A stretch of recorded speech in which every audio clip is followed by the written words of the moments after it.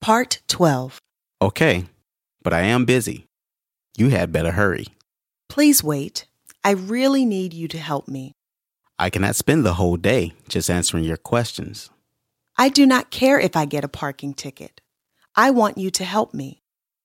What if it were your brother? You would be in the same situation as me. Well, get to the point. What do you want to know? What if I gave you $100? Would you help me find out more about what my brother and his roommate are doing? You want me to spy on your brother? No, I will not do that. It is not fair to your brother. What if I gave you $500? Would you do it then? That is a different story. Of course, I really should not do it. But for $500, I might be willing to do it. Good. Now I know the kind of person I am dealing with. What do you mean by that? Do you want my help or not? Yes, I want your help.